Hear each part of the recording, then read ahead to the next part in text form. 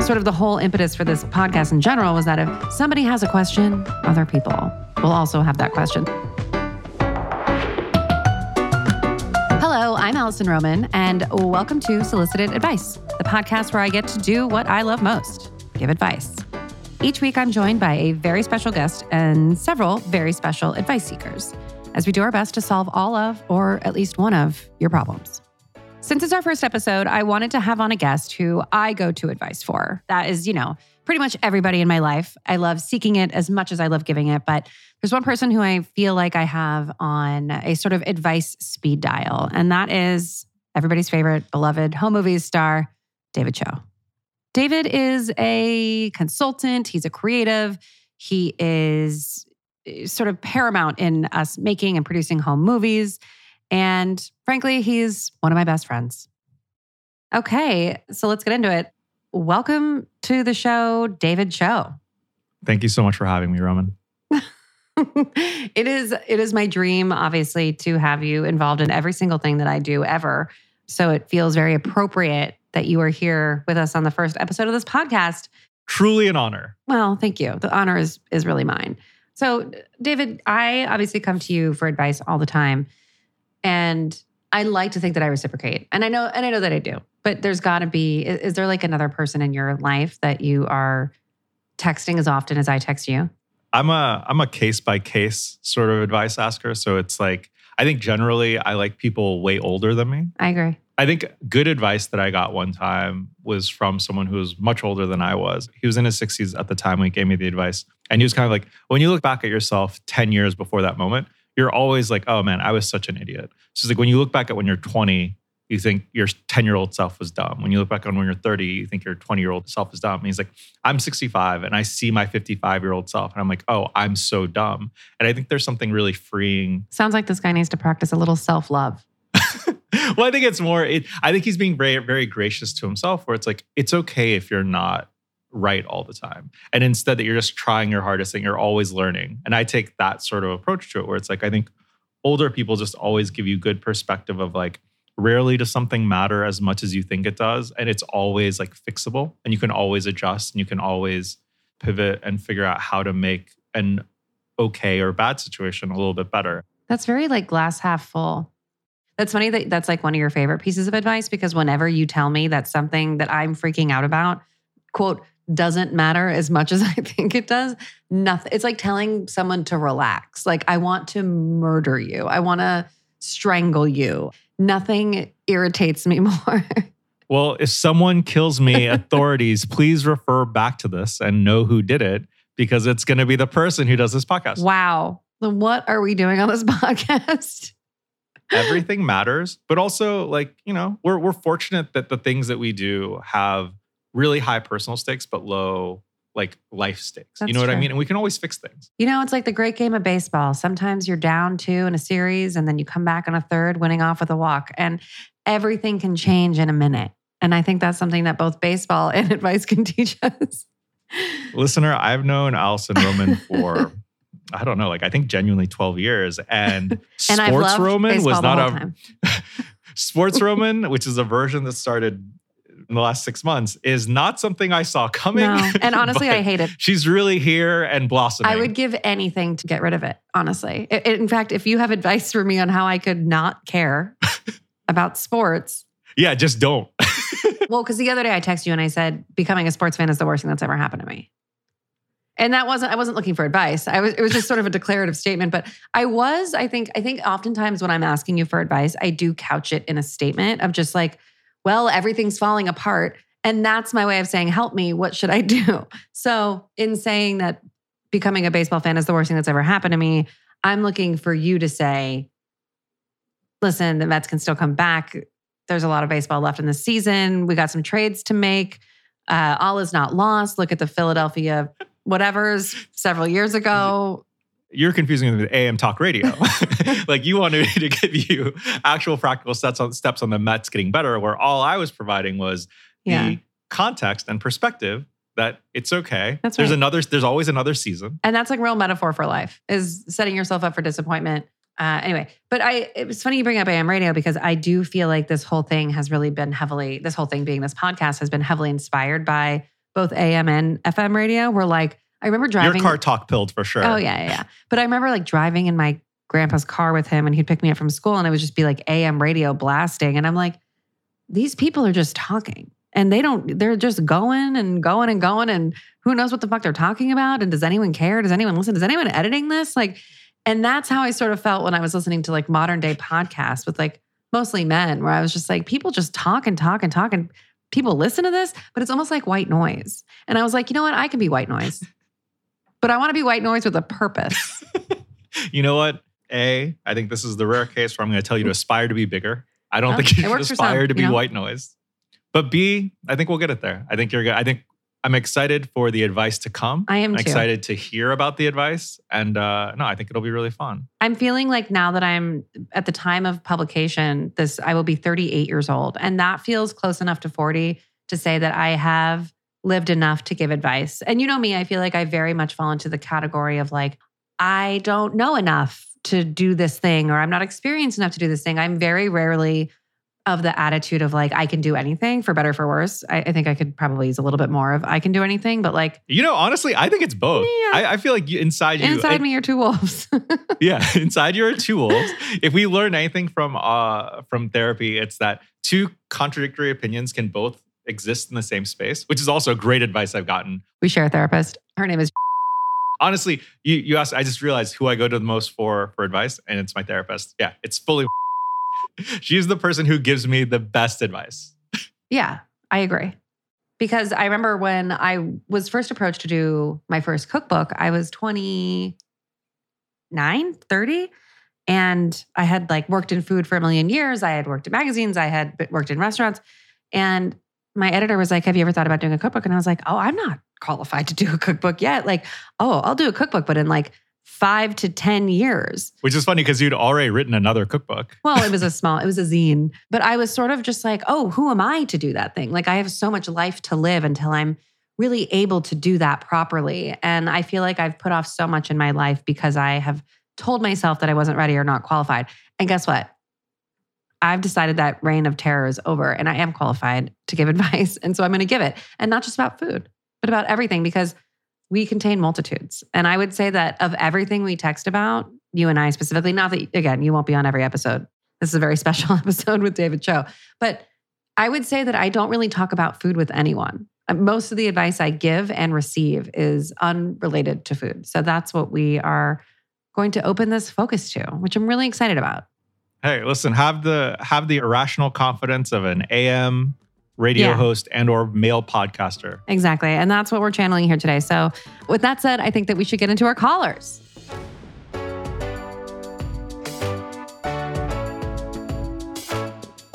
Up first, we have Riley from Boise, Idaho. Hi, Alison. Hi, David. This is unreal.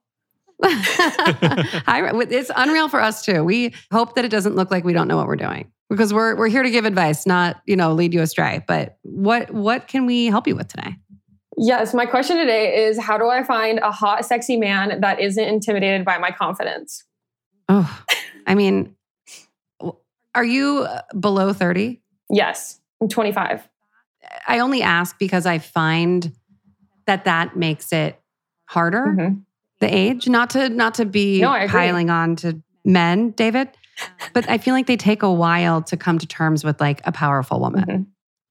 I think as a man, I can concur. I think also it's like you're asking the right question, where it's like, if you want a person who's not intimidated by you, that is what you should be looking for. You know what I mean? It's like there's like by them being intimidated by you, they've already told you they're not the one for you. You know what I mean? Absolutely. There's a weakness to it that I think you are correct to identify as the thing you don't want, in my opinion. Yeah. And you're also not asking like how, I think a lot of women dumb themselves down. They shrink themselves. They become less ambitious. They want less because they're like, well, that's alienating, whether it's professionally or seeking love interest. But I think that like, there's no man worth you wanting less for yourself. Yeah, I agree. Whether that's your own confidence or your ambition or whatever. Like I dated a lot of people in my youth. Not that I'm still not in my youth, but that were like, I sort of had to shrink myself to not threaten them. Yeah. Absolutely. Interesting. Or I was like, oh, this is what I am is not, like they're sort of not feeling safe with. Does that make sense? Yeah. Like, not to be like, oh, I was so powerful, they didn't feel safe.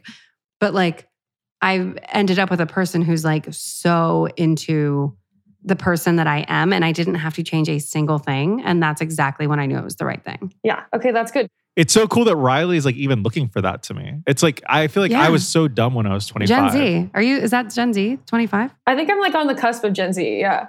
Okay. But I'm just like not in the business of like taking what you can get, you know? Where, when you say you're looking for someone, like where do you typically do your looking?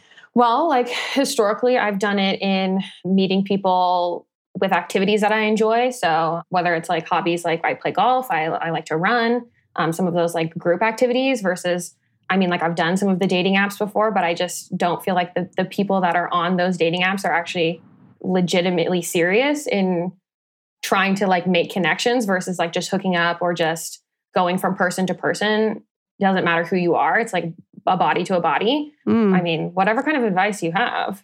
So you're looking, and you're like very clear in that. You're like, I'm looking for a partner. Yeah, like someone to have a connection with versus like I'm totally fine by myself. So I want to have somebody who adds something rather than just being there as like, I don't care the difference between you or the next person or the next person.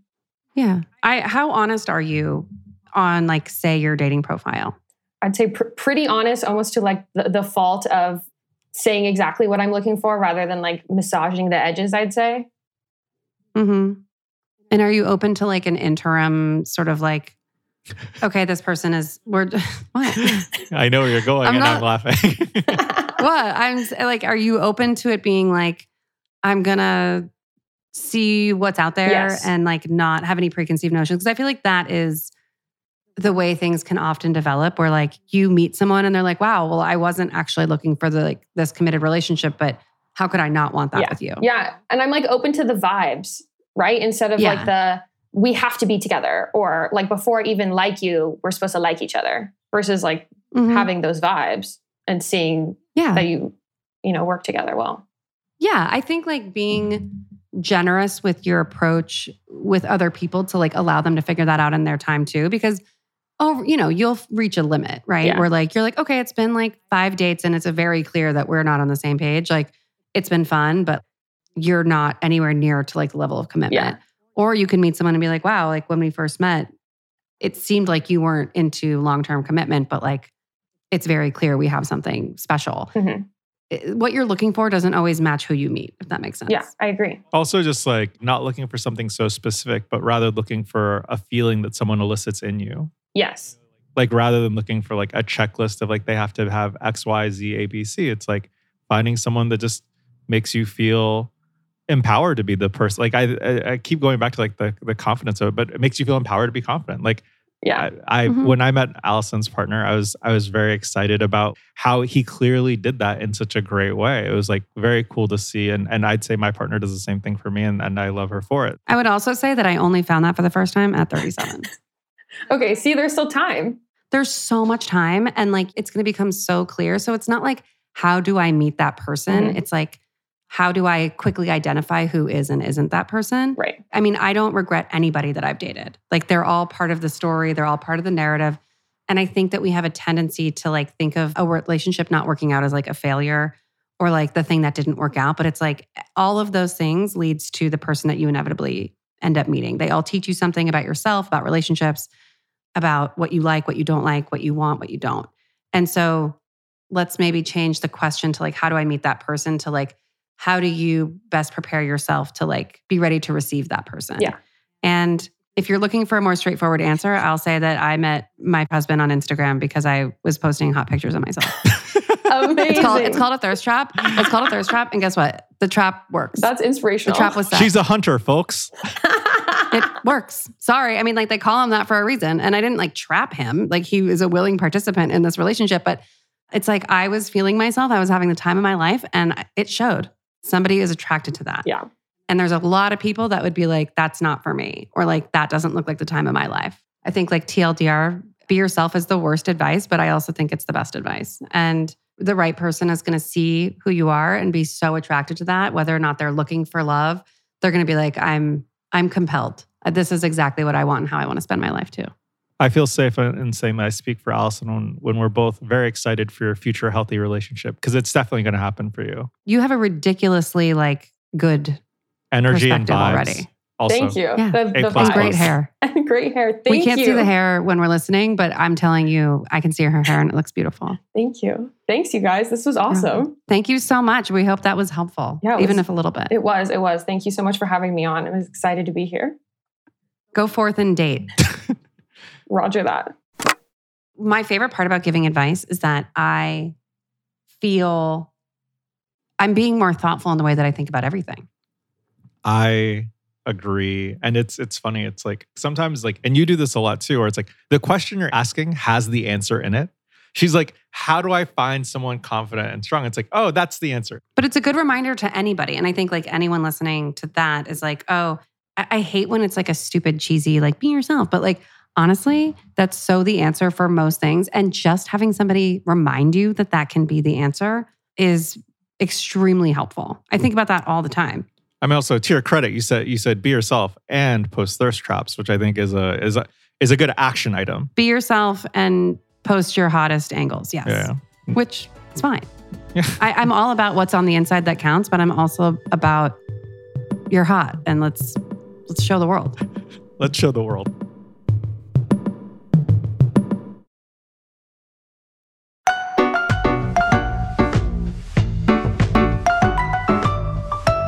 And up next, we have Christine from Pennsylvania. Hi, Alison. It's so good to be here today.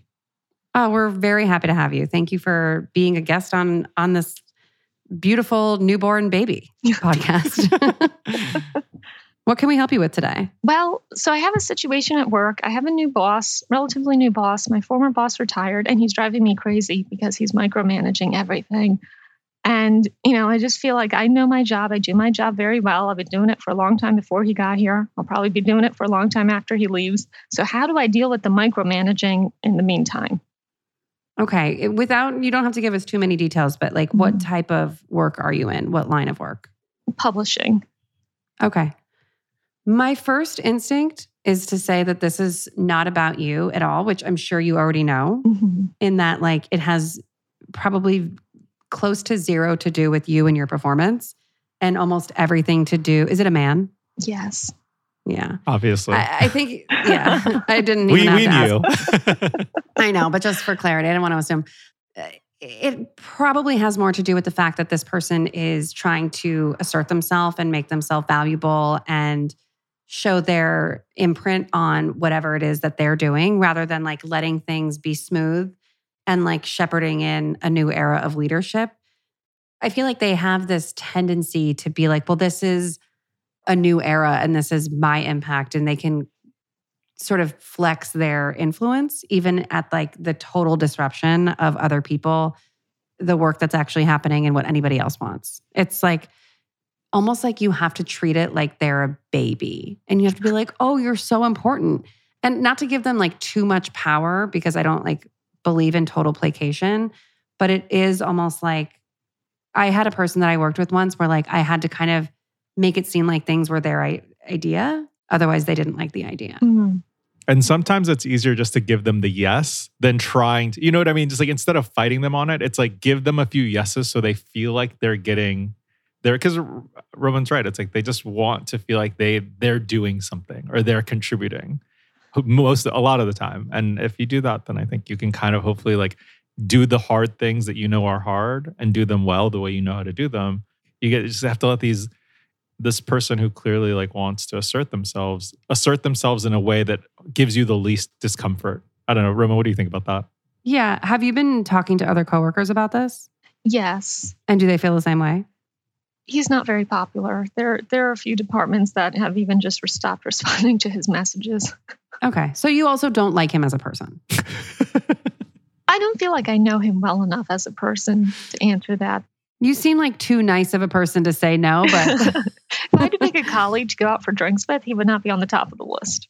So he's probably also feeding into that energy. He's I have this new job. No one likes me. but they will respect me, that kind of energy. And it's like, woof, like not the vibe, bro. Like that's not how you get people to want to work hard for you, to want to like try new things, to want to like do something. Like it's not an inspiring leadership. Exactly. That said, like I don't think there's anything that any of you can say. He should be calling into the show and being like, how can I be a better boss? That's my advice, is to tell him to call into the show. Yeah, give him our contact information and we'll have a conversation. I think the other thing is like, if other departments aren't happy with him, my guess is other people will also help rectify this for you sooner rather than later. You know what I mean? If the output's like suffering and other people are having trouble working with him, then I think like you should sort of manage your mental and emotional well-being as best you can so that you're not getting too discouraged or you don't start hating your job. But then like let it sort of play out, because it seems like it's going to play out in a way. Yeah, I feel like he's going to not be around for that long. Like if no one is on board, like I think the advice would be a lot different. If you're like, everyone really loves him, I just can't get behind it. Then I'm like, oh, then maybe it's time for you to like, seek a different version of what you're doing now with a different group of people. Like maybe you've outgrown spiritually the work culture that is a thing. But it doesn't seem like that's the issue. The issue seems like this is an ill fit. And in my experience in publishing is that more often than not, the person they put in charge is not necessarily the right person for the job. And that becomes very clear, and that person doesn't last very long. It feels like the biggest advice is like pushing back for this kind of person seems like it might not be worth it. So how can you sort of create a space for yourself that's as good as possible? And then just make sure that like, you're taking care of yourself. You can't let this person's negative energy and negativity bring you down at all. Another good cheat code is sort of like having him be heard and then just taking stuff off his plate. So make it very clear. It's like, oh, let me just do this for you. Like I hear you and then I can do this for you. So you're making his life easier, but he also feels like he's having an impact, which my guess is like he just really wants to be like a boss or felt or heard, the way many of us do. But also if you give him convenience, more often than not, he'll take the convenience. You know what I mean? Like people don't want to be doing more work. So if there's a way for you to make it where it's like, you're doing it your way, and by doing it your way, you're taking things off his plate, it's a good way to make kind of like both of you to get what you want to a certain extent. Yeah. I also have always taken the path of like when I feel this way, which I worked for one guy once many years ago who he came in as like new boss. And I had been there way longer than him. He was coming into my kitchen. He was my new boss. It was like wanting to do everything differently. Like, why are we storing this like this? Why do we keep the fruit like this? Everything's got to change. And it was such like a flex for him to be like, this is my new era, right? In a way. And I resisted it for so long. And as soon as I was like, I'm going to be so good at my job that he can't say shit. And as soon as that clicked, I didn't realize I was also giving him what he wanted, but he was giving me what I wanted, which was he started to leave me alone more and trust me more. And it was like very contentious for a while. I don't think that that's the vibe with you and this person. I was like, oh, I'm going to, out of spite almost, do a 20 times better job. But it also made me better at my job and whatever. But I was like, how dare you come into my kitchen? And I was like, oh, I'm going to make sure that everything is done before you even ask me. I don't know. Right. I sort of approached it that way, which I was much younger and not as mature. It did work for the time. Christine, it does sound like you have a good handle on it. Like it feels like you've got this. Well, and it was good. We had our annual reviews done in that period of overlap. So he could see that my former boss who wrote our reviews, and she's the one who had all of that knowledge of what we did last year, wrote a very good review, and I got the highest possible raise that I could get. So, oh, wow. Congratulations. Amazing. Yeah. I hope you feel good about that. I mean, I feel good on your behalf. Oh, I do. I think it's also human nature to feel like shit when somebody doesn't respect the work that you do or see the effort that you put in. And you're like, am I good at my job? Like, there's a lot of self-doubt that goes into that. And you're like, I'm working really hard here and I know that I'm good at it. Why is this person not validating me? Why is this person treating me as if I'm not doing my best and doing it well? And that is human nature. And I think it's okay to feel those feelings. I think it's also okay to be like, this isn't about me. This is about him and his trip and his ego and his whatever. And like kind of come back to your inner peace of being like, that's not about me or my work. Very true. preserve your healthy self-image and your sanity and your clearly very good energy. That's priority number one. And hopefully he'll learn from that. Thank you. Thank you so much. Bye-bye. Bye. Honestly, it's always a man. Like it really just like without fail. It's like she didn't have to tell us. It's like always a man. I know. That should always be our first follow-up question. It's like, is this about a man or is this person a man? Like we're playing Guess Who? Is it a man? But I do genuinely. She's so nice. I hope we could help. That situation is so universal and we do know it. So like, it's like, yeah, we've all had to deal with that person where they just like want to assert some version of themselves into what we're doing. It's too much. I also think that it can be helpful again to just hear like, it's not about you. Yeah. And not like in a you're making it about you way, but in a this is nothing to do with you or your performance or the way that you move through the world. This is everything to do with this other person. And that is one thing that you cannot control. No, but it's like when you see something from a third person objective perspective, you can be so much more clear-headed and be like, practically, here's what you need to do. Because when you're in it, you get like, caught up in the I'm emotion. not going to do that, but yeah, you're caught up in the emotions and the whatever of everything. And I really do think it's like, I think you're going to learn a lot doing this podcast. I think we're all going to look. Yeah. You're going to get lots of great questions and it's going to force you to think about like the same way. It's like, you're going to give better advice to your friends and our new friends, the callers, than you would just if you're like thinking about how you should live your life. And so I'm excited for the rest of the shows. For the emotional journey that I'm about to embark on, you'll be there every step of the way. Hey, bon voyage.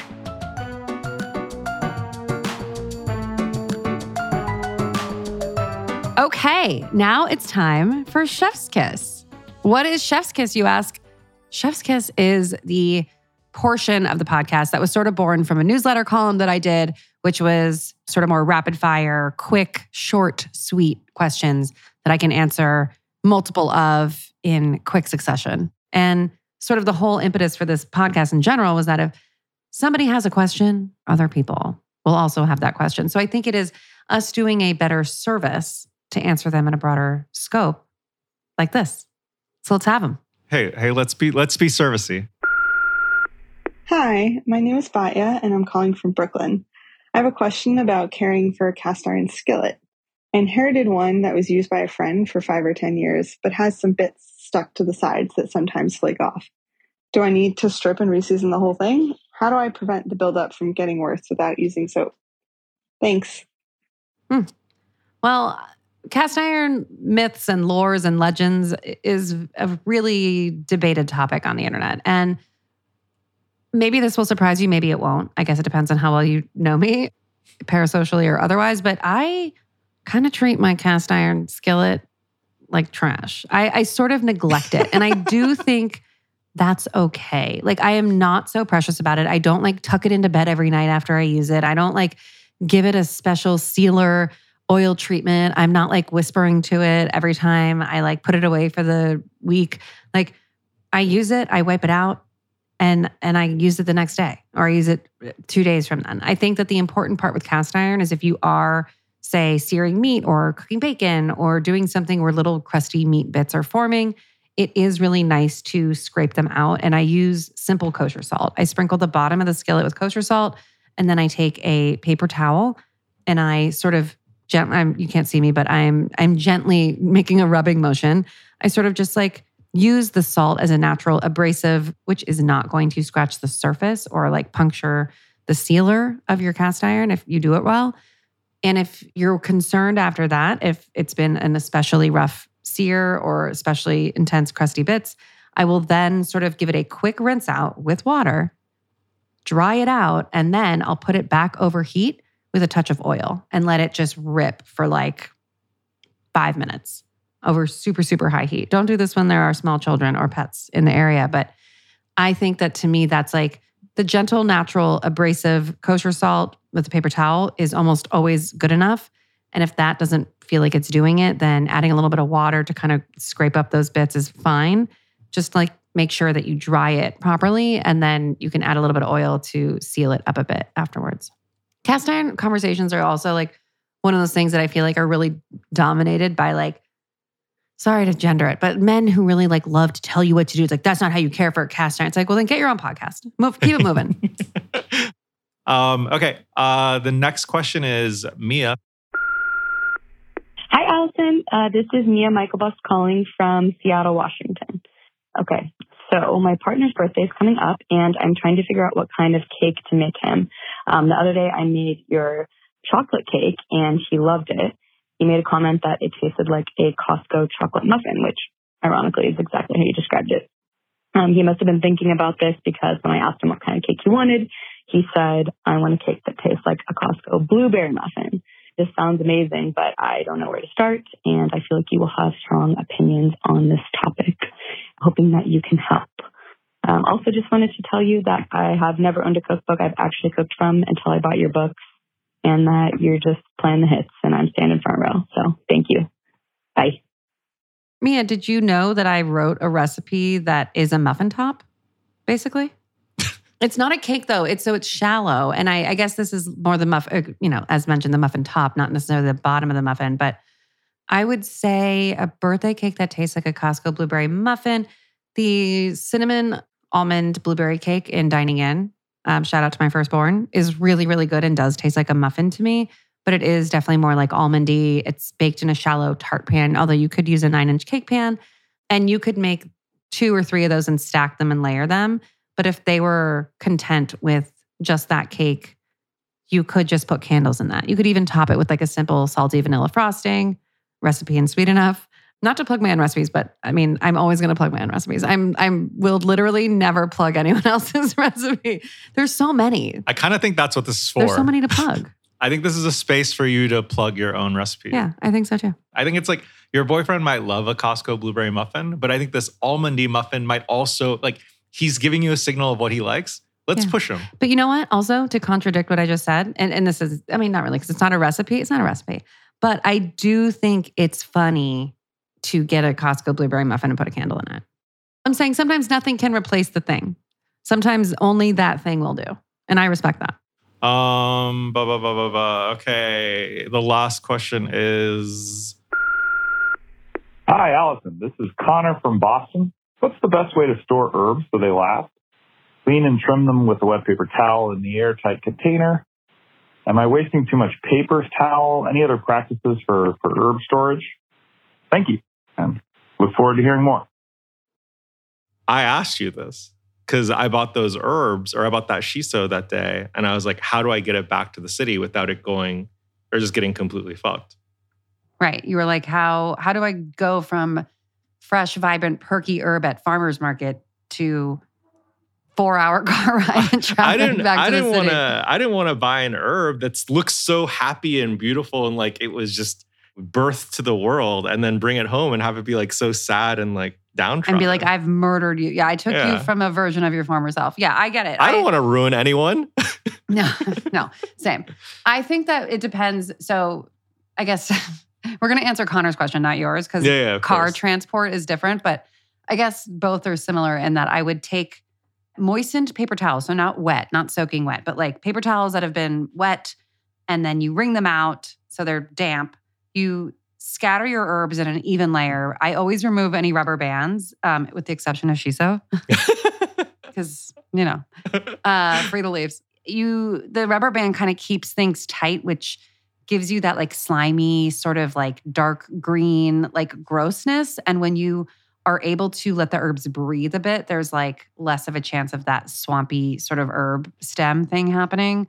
Depending on the season and the room and how hot it is or how not hot it is, for a lot of herbs, and especially if you're going to use them frequently and in abundance, which I do, things like parsley, cilantro, and dill and chives, I will trim the stems just like fresh cut flowers and put them in a like ball jar or something, glass of water. How long is that good for? The ball jars? Honestly, they'll last like 3 to 5 days on your counter.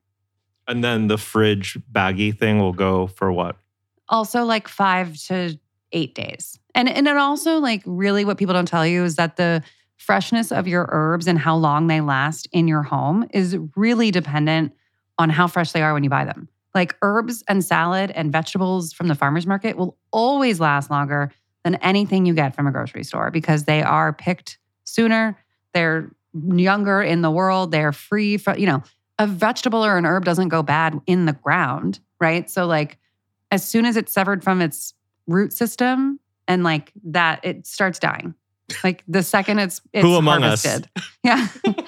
And it is what it is. So I think that like that inherently makes the farmer's market shop worth it, but that's not really what they asked. They didn't ask about that. They asked how to store fresh herbs. Connor, just get a damp towel, put it in a bag. Yeah. Or Loosely trim the stems packed. and put it in a ball jar full of water. Hey, good luck with that, Connor. I think you're going to do great. Hey, Connor, best of luck. Okay, so we may or may not have helped Connor. I think we did help David with his shiso, even that was sort of a question that he asked a while ago. But anyway, I am so thrilled that you were part of this. Thank you so much for doing this little project with me. My pleasure. I know. Any extra time we can get to talk, I love it. I know, it's true. Well, also like I feel like when we talk, we're like talking work or biz, and this felt really light and breezy. And it reminds me, David, I'd love to reconnect as friends. Yeah, honestly, we should friend talk more. I felt that for a while. Me too. I woke up and it was the first thing that I said to Max. And then you actually texted me something similar and I was like, did Max tell you that? No, him and I did not talk about that. We only talked about Chipotle. Jen's going to kill us if we don't wrap it up. Okay. David Cho, thank you so much for joining us on this podcast. Hey, congrats to you on Solicited Advice. Hey, thank you. I hope everybody's liking and subscribing. And anything else that's happening. Thank you. Yeah, nothing else. It's been a really busy fall. I am Virgoing so hard. I'm like, do more. Yeah. The Virgo in me is like, it's your time, baby. I feel like you should do more, honestly. It's like store, wedding, podcast, continuously making YouTube videos. Also, home movies. Yeah, also Thanksgiving. It's just, you're not doing enough, Roman. Just do more. I'm trying to do the most. I'm making a Virgo inner self proud. And all of you. Okay. Thank you. We'll see you next week. Not you, David, but you, the listener. I'll be listening next week. I hope so. This episode is brought to you by Maker's Mark. Solicited Advice is hosted by me, Alison Roman. Our podcast is produced by Jennifer Sullivan with the help of Elena Rodriguez-Villa. Technical production and editing is handled by Red Rock Music, and our theme music was created by Yosef Monroe. You can watch a video version of this podcast on my YouTube channel. And for questions, sponsorship inquiries, or anything else, please visit us at AlisonERoman.com/podcast.